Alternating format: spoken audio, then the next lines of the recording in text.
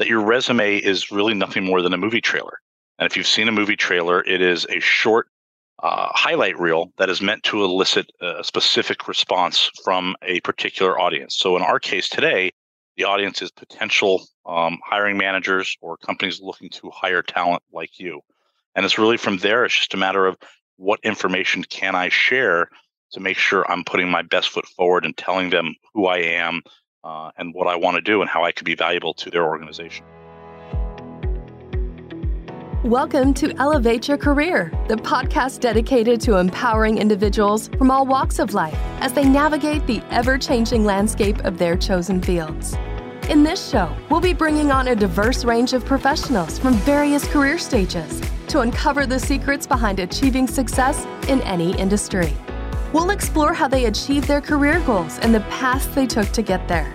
Your host is none other than Nicole McMacken, CEO of the Irvine Technology Corporation, ITC, an award-winning information technology solutions and staffing provider. Now let's get to the show. Welcome. This is Nicole McMacken, CEO of Irvine Technology Corporation. We are ecstatic to have our head of delivery, Russell Wolf, otherwise known as the Coach, joining us today. His name is the Coach because he helps thousands of people a year advance their careers. And I'm hoping that you will get something today that will help advance yours. We're going to be speaking about resumes as well as your LinkedIn profile. And stick around because Russ is getting a 10-minute segment to pitch his dream job to the Dodgers.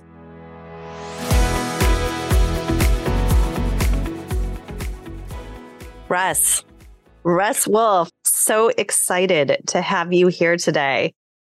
I cannot wait to learn all the gems that you are going to be providing our audience. Happy to share. Russ, you and I have worked together here for, I think, a little over a year at Irvine Technology Corporation. Year and a half now. Yeah, I can't believe it. And kind of for our audience, since you cannot see Russ, he's a gentle giant. He is hilarious on many, many fronts and one of the best in the business in regards to helping people focus on their job search. And Russ immediately told me when he was interviewing here at Irvine Technology Corporation that his number one choice in having and landing a job would be what, Russ? If you weren't doing what you're doing now. Well, I'd be hosting a game show. I'd be announcing baseball games. I'd be doing something with my voice, probably. I like talking, so. This is a good business for that too. It is. He's on the phone all day long. And when I thought of a person to come aboard and talk about landing a job, writing a resume, all the proper techniques to get you to that next step to elevate your career, I thought about my radio talk show host here, Russ Wolf. So welcome, Russ. Thank you. So because we have just some limited time, let's get down to it. So I am looking for a job. I could currently be working at my existing job and I say, you know what? I want to elevate my career. I'm going to take that next step. What are the first things that you would recommend a person in my situation? I haven't looked for a job, or maybe I'm brand new, right? I've just graduated college. What are some of the things that I need to focus on to elevate my career, or maybe just even to get that first job? Sure. Well, there's really two first things you need to do. The first part is you need to have some kind of idea of what you want to do.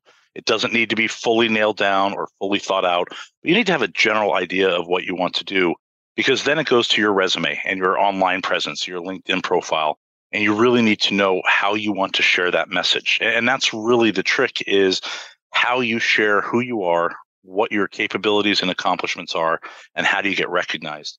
I tell candidates all the time when I'm helping them with their resumes and in the same situation that your resume is really nothing more than a movie trailer. And if you've seen a movie trailer, it is a short highlight reel that is meant to elicit a specific response from a particular audience. So in our case today, the audience is potential hiring managers or companies looking to hire talent like you. And it's really from there, it's just a matter of what information can I share to make sure I'm putting my best foot forward and telling them who I am and what I want to do and how I could be valuable to their organization. Russ, so when I'm working with people who are putting together their resumes, I find, and I don't know if you find this as well, but sometimes people say, hey, can you just take a quick once over of my resume? And I find that they are not, and boastful, I guess is not the right word, but they're not conveying in strong enough language who they are, as well as what they have done. And I always coach people, and I'd love your insight on this, that a resume should be an action and a reaction. So if there is a portion of the resume where let's arbitrarily say that I have led a team of 12 people. So that would be an action. And what was the reaction that happened after that for the business? So I have single-handedly led a team of 12 people, which helped the company or benefited the company in XYZ manner. That could have been it increased their return on investment by reducing the overall costs of headcount with this 12-person team, or other things of that nature. So by taking an action, and then what was the reaction? What was the reaction for the business? How did what I did benefit that business in a sense of numbers, how it lowered costs, how it increased return on investment for the company? Are you seeing that as well? And would that be something that you personally would advise job seekers? Absolutely. What you're talking about is what is the accomplishment? We are in a day and age where so many people get bad advice on their resumes and they list their responsibilities. People that are looking at resumes, whether they are hiring managers, whether they are recruiters, whether they are executives like yourself, no one is reading a 3 and 4 page resume word by word by word. So they look for the highlights, and what captures that interest, what leads us to want to know more about someone, is what are their accomplishments. So in the example you just gave, I would suggest people turn it around. Start with what the accomplishment was. Championed increased revenue for an organization by spearheading a team of 10 project analysts, X, Y, and Z. And it takes some work. Putting your resume together, I always tell people I am not a fan of paying to have a resume written. You need to write a resume in your voice. It's a cathartic experience, and it's your voice. And as a recruiter, as a hiring manager, if it's not your voice that I'm looking at, that will come through on the interview. But what you're talking about there is, again, it's the accomplishment. And I think the best thing someone can do on their resume is on the first page, a short introductory paragraph, 2 sentences, maybe 3, just highlighting who you are, what your strengths are, and then focus on accomplishments. No, I agree. I think that's great advice. What do you think about, sometimes I get people who are sending me resumes and it's all really, they're trying to make themselves stand out and the resume itself be very distinct by nature, and kind of this crazy format and a lot of different colors. And now, some people are putting photos of themselves on the resumes, and some people are putting, swans and ducks and dogs and, really just trying to differentiate themselves. And I don't know, I heard, and I don't know if this is 100% true, but sometimes when you're submitting your resume over into, let's say, Monster or an online portal, sometimes they strip down those resumes, and then to the viewer, it becomes really offset and funky how that end user is seeing your resume. Is that true? And what would you advise to that? Yes, most companies are using some form of an applicant tracking system, and they use OCR technology to, as you said, they bring in the resume and they put it into their system. So on one hand, I am not a fan of fancy formatting, multiple fonts. I want a resume to be clean. I want it to be a white background. I want it to be the same font, different sizes of fonts. If you want to have your name a little bit bigger, that's fine. But it's about the content, right? Unless you're a designer, and at that point you have samples to show, a pretty resume with good colors and fancy pictures, none of that's going to get someone a job. And in fact, in many cases, to me and a lot of my colleagues, it's a turnoff because they're trying to compensate for their lack of skill or something else. Put forward who you are. Tell us what you're good at. Tell us what your accomplishments have been. Tell us the skills and technologies you have worked with, and let yourself speak for yourself. Let your accomplishments, let what you've done speak for itself. Easy formatting. I personally use Calibri, either font 11 or 12. Some people use Arial. Some people use Times Roman. But any of those primary fonts are good. I would also caution against using a lot of those templates you may find in Word that separate them into boxes and graphs. Those don't translate well either. A simple format should just include the company you were with, the dates you were there, what your title was, a short introductory paragraph, 1 or 2 sentences about what your role was at that company, and then 2 to 3, maybe 4 accomplishments in that particular role. You want to leave enough information for whoever is looking at your resume to be curious and want to ask more questions. You don't need to put everything on there because then you have nothing to talk about in an interview. Perfect. Cover letter? No cover letter. The big debate. The big debate. I just had this conversation yesterday with someone.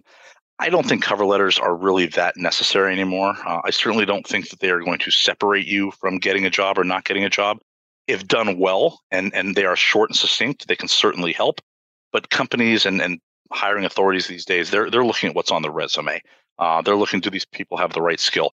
Now, one quick note to that, I'm a huge proponent of thank you notes after an interview, whether it is by email, whether it is, even if you have, if you want to mail it out, but thank you notes are a lost art. And if, again, done right, short, succinct, short summary of key points in that interview, those go a long way to helping create a longer lasting impression. So I have a little tip that I tell people all the time. I'm going to share today with you. And it's a little out there, but I would say about the thank you notes that you are going to email the individual who you just had an interview with, and then you are going to also write them a handwritten letter. Oftentimes, there will be either a recruiter or an HR person for that company that has set up the interview for you. It could be an administrative assistant. And I would also email them a thank you, as well as find out where they're located. And now in this virtual world, it could be remote. And as best as you can, send them also a handwritten note. Absolutely. Now, this is the kicker. Many people do not do this, but oftentimes when you are interviewing for a higher level position, you will interview with a supervisor or a vice president. And it could be, let's talk in the technical world, a CTO or a chief information officer.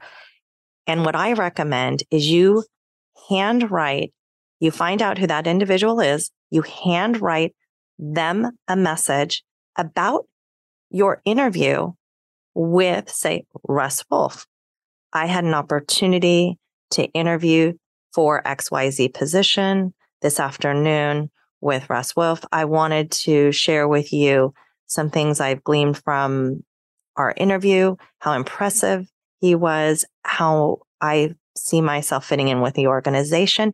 What that has done is showcase that person that you've just interviewed to their direct boss.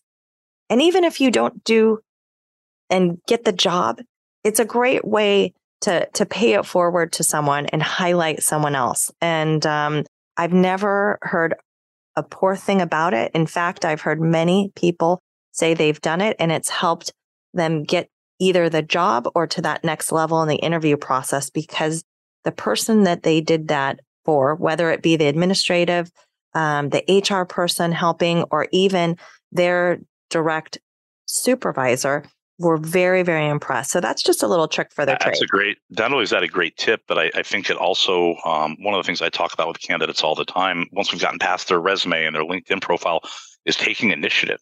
People want to see that as a CEO of an organization. You want to see everyone in your organization take initiative. So the tip you just shared is a great way to separate yourself from everybody else out there looking for a job, because a lot of people will not do that. But if you've taken that extra time to not only handwrite a note, but then figure out where to send it to, it's showing initiative. And that is a huge driver being successful in your job search. Okay, Russ, this is a question, and you and I have seen where this has gone overboard, taking too much initiative. So you don't hear back. You've interviewed for a position. You've landed the interview. You've gone through the steps. You send your thank you notes, right? When would you follow up with the person who's either set up the interview with you or, next steps? You haven't heard back and it's been 3 days. It's been a week. What is your next steps? And when is it too much? When do you say, okay, I'm going to walk away from this? Great question. Part of it depends on who you are dealing with. If you're dealing with an internal recruiter or an administrative assistant who's setting up those interviews, they may not always have all that information. What I like to say is after you've had an interview, if you're working with a recruiter, give them 48 to 72 hours to see if you've heard anything. And a good recruiter is going to follow up with you in that time frame anyways. I always tell people, look, once a week. If you haven't heard something, roughly once a week, follow up. If you haven't heard anything after 2 or 3 weeks, look, they either are not interested, they have other priorities, and at that point you move on. What you don't want to do, and unfortunately happens many times when I'm working with candidates, I get a phone call every day, a text message every other day. The reality is, and some recruiters give other recruiters a bad name because they ghost candidates. When you're working with a quality professional, a quality recruiter, a quality hiring manager, they're going to tell you as soon as they have some information one way or the other. So really 48 to 72 hours over that first week or two. After that, if you haven't heard anything, maybe one final email after 3 or 4 weeks just to kind of put it to rest.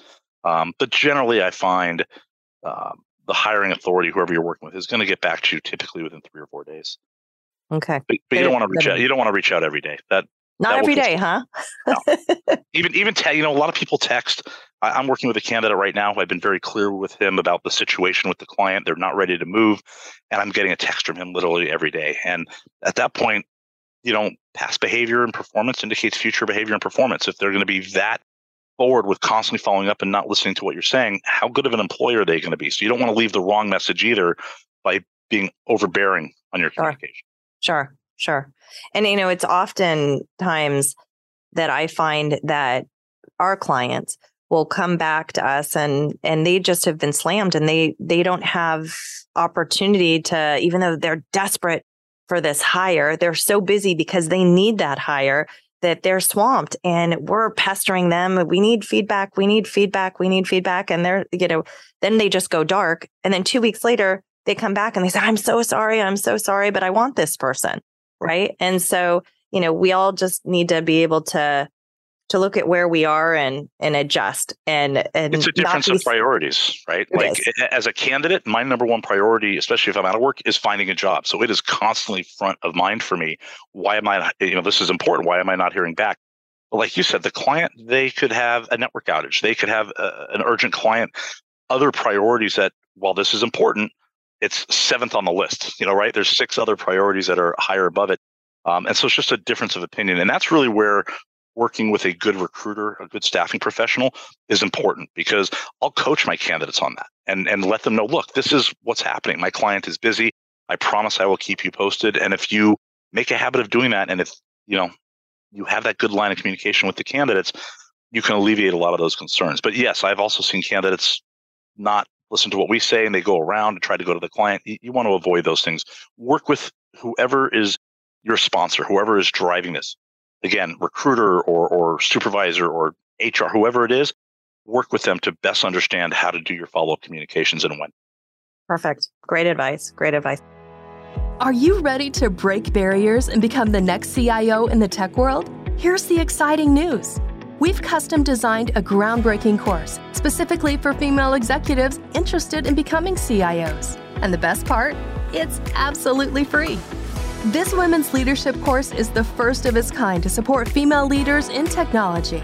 The program delves into real-life scenarios that CIOs face daily, whether they're leading small enterprises or vast Fortune 500 companies.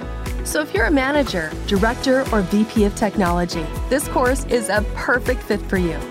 Current CIOs and technology leaders will take you on a 15-week journey, guiding you through a 360-degree view of what it takes to be a CIO, the pragmatics of implementing IT governance, the foundations of C-suite level project management and portfolios, and so much more. Ready to take a leap of faith in your career? Go to www.irvinetechcorp.com/program, and the link is in the description box. If you want to contribute to a more inclusive and equitable tech world for women, you can start at www.irvinetechcorp.com/program. Join us in our next course for the Women in Leadership program and be part of this exciting journey. Now back to the show.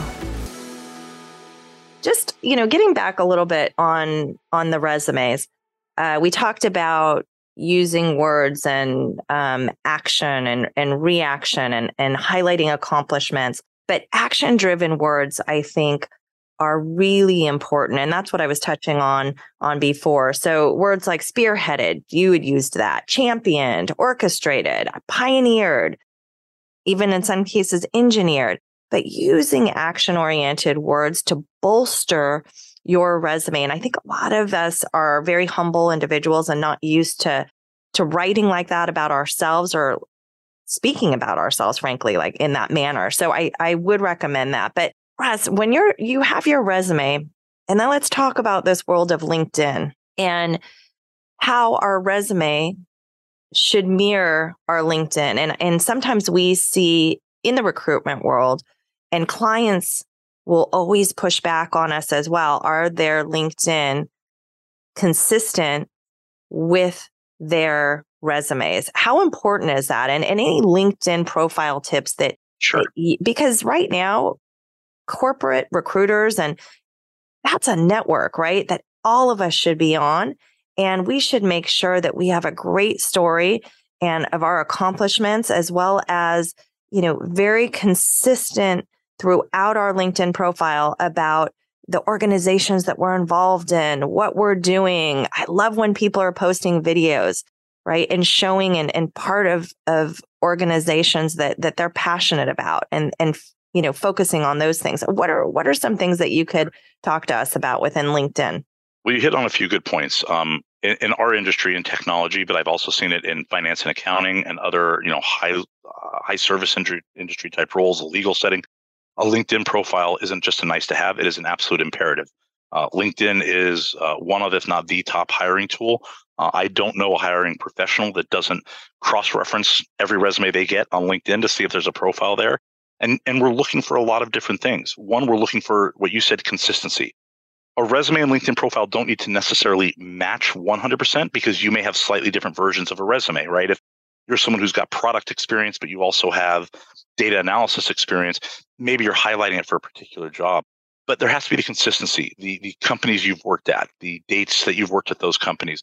Having that consistency, and obviously, okay, this is obviously the same person, that is critical, especially in technology where we do see a lot of fraud these days with candidates. Having that consistency is critical. The other things to keep in mind for a LinkedIn profile, absolutely have to have a profile picture. Make it a professional one. You can take a selfie with a nice background, but have a good, full, so we can see who you are. And you also want to have a header photo. LinkedIn provides you that kind of gray blob. Put in a header picture. It could be something related to your industry or your profession. It could be a nice sunset. But there's a lot of studies on LinkedIn that show profiles that have both a profile picture and a header picture. They get more attention. People stay on those profiles longer. Once you've made sure that your profile matches pretty closely to your resume, it's really up to you. Some people like to have all the details of their resume on their profile. Other people like to list one or two accomplishments under each job as opposed to what the more detail they have on their resume. That's what I prefer, is highlight 2 or 3 accomplishments for each job. And then your resume can fill in additional details. But some of the other things on your LinkedIn profile that are important are your activity. You want to show that you're active. You want to be in the habit of connecting with people that you speak to grow out your network. There's no shame, especially when you're actively looking for a role, to make sure you're highlighting the recommendations and references. That's what I go to look. I go to look for that consistency, but I want to see, do they have recommendations? Have people taken time out to say something about this person's professional background?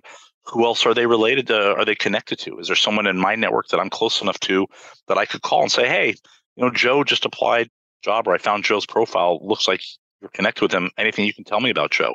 We all know that those, what we call backdoor references, are critically important when you hear something positive that boosts someone's standing. So those are really the key things. The other thing I tell people is you've got to be active on LinkedIn. If you're in a job search, passive or active, make sure you're spending 10 or 15 minutes a day going through your LinkedIn feed.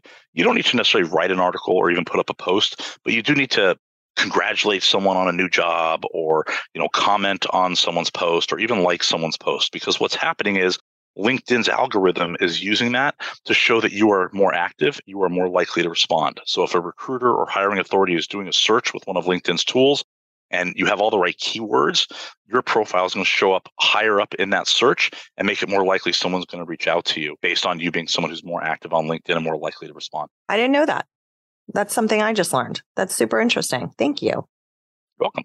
Tell the audience, we're talking about people that have a lot to write about, right? On LinkedIn and put in their resumes. But what about the person that's just come out of college, right? They're looking and they're just starting their career. It could be in technology. It could be in finance and accounting.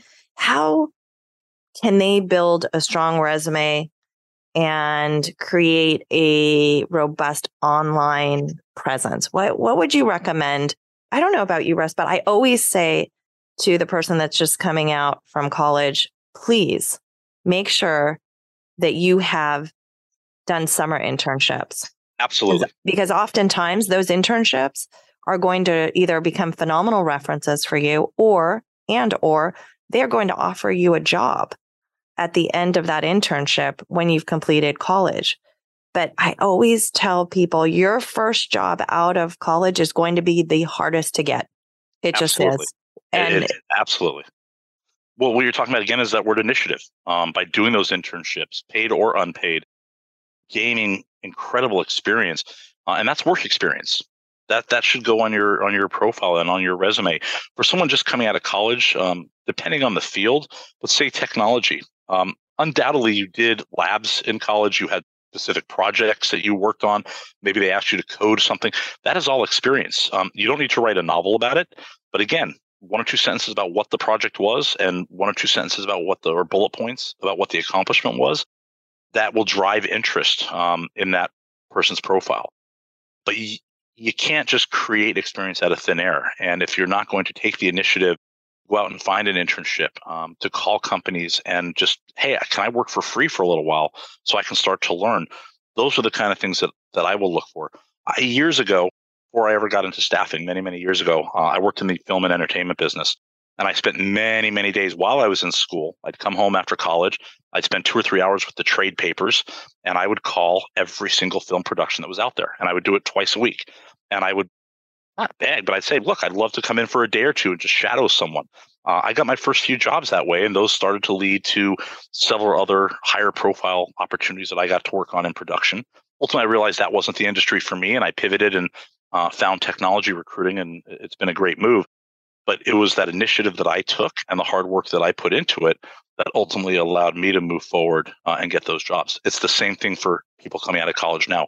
Highlight your accomplishments. Doesn't matter if they're professional or in school, but put your best foot forward about who you are and what you do. Create interest in what you've done. So if you're coming out of college and you're putting together a resume, you're going to put in, maybe you haven't done an internship, right? But you're going to put some of your potential labs, work that you've done, group projects, absolutely, into your resume. And would you put also extracurricular activities on that resume? So say you have not done an internship, maybe you're part of a business fraternity or sorority, or you've actually joined charitable organization that you spend quite a bit of time.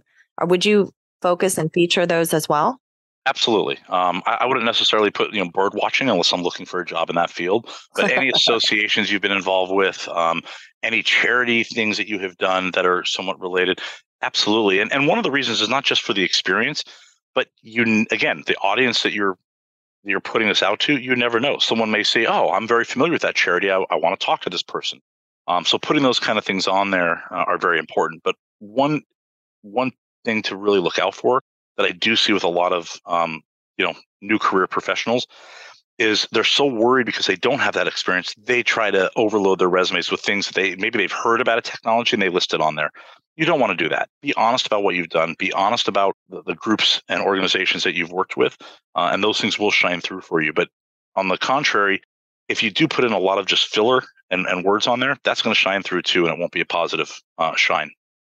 It's funny. I had a client contact me And they were having their internal human resources department vet and find candidates through an online portal. And he called me and said, Nicole, it's enough. It's enough. I need you to come in. We need help here.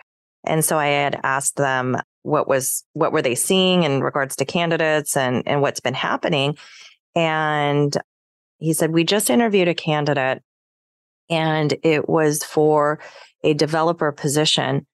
And this gentleman had put so many things on his resume.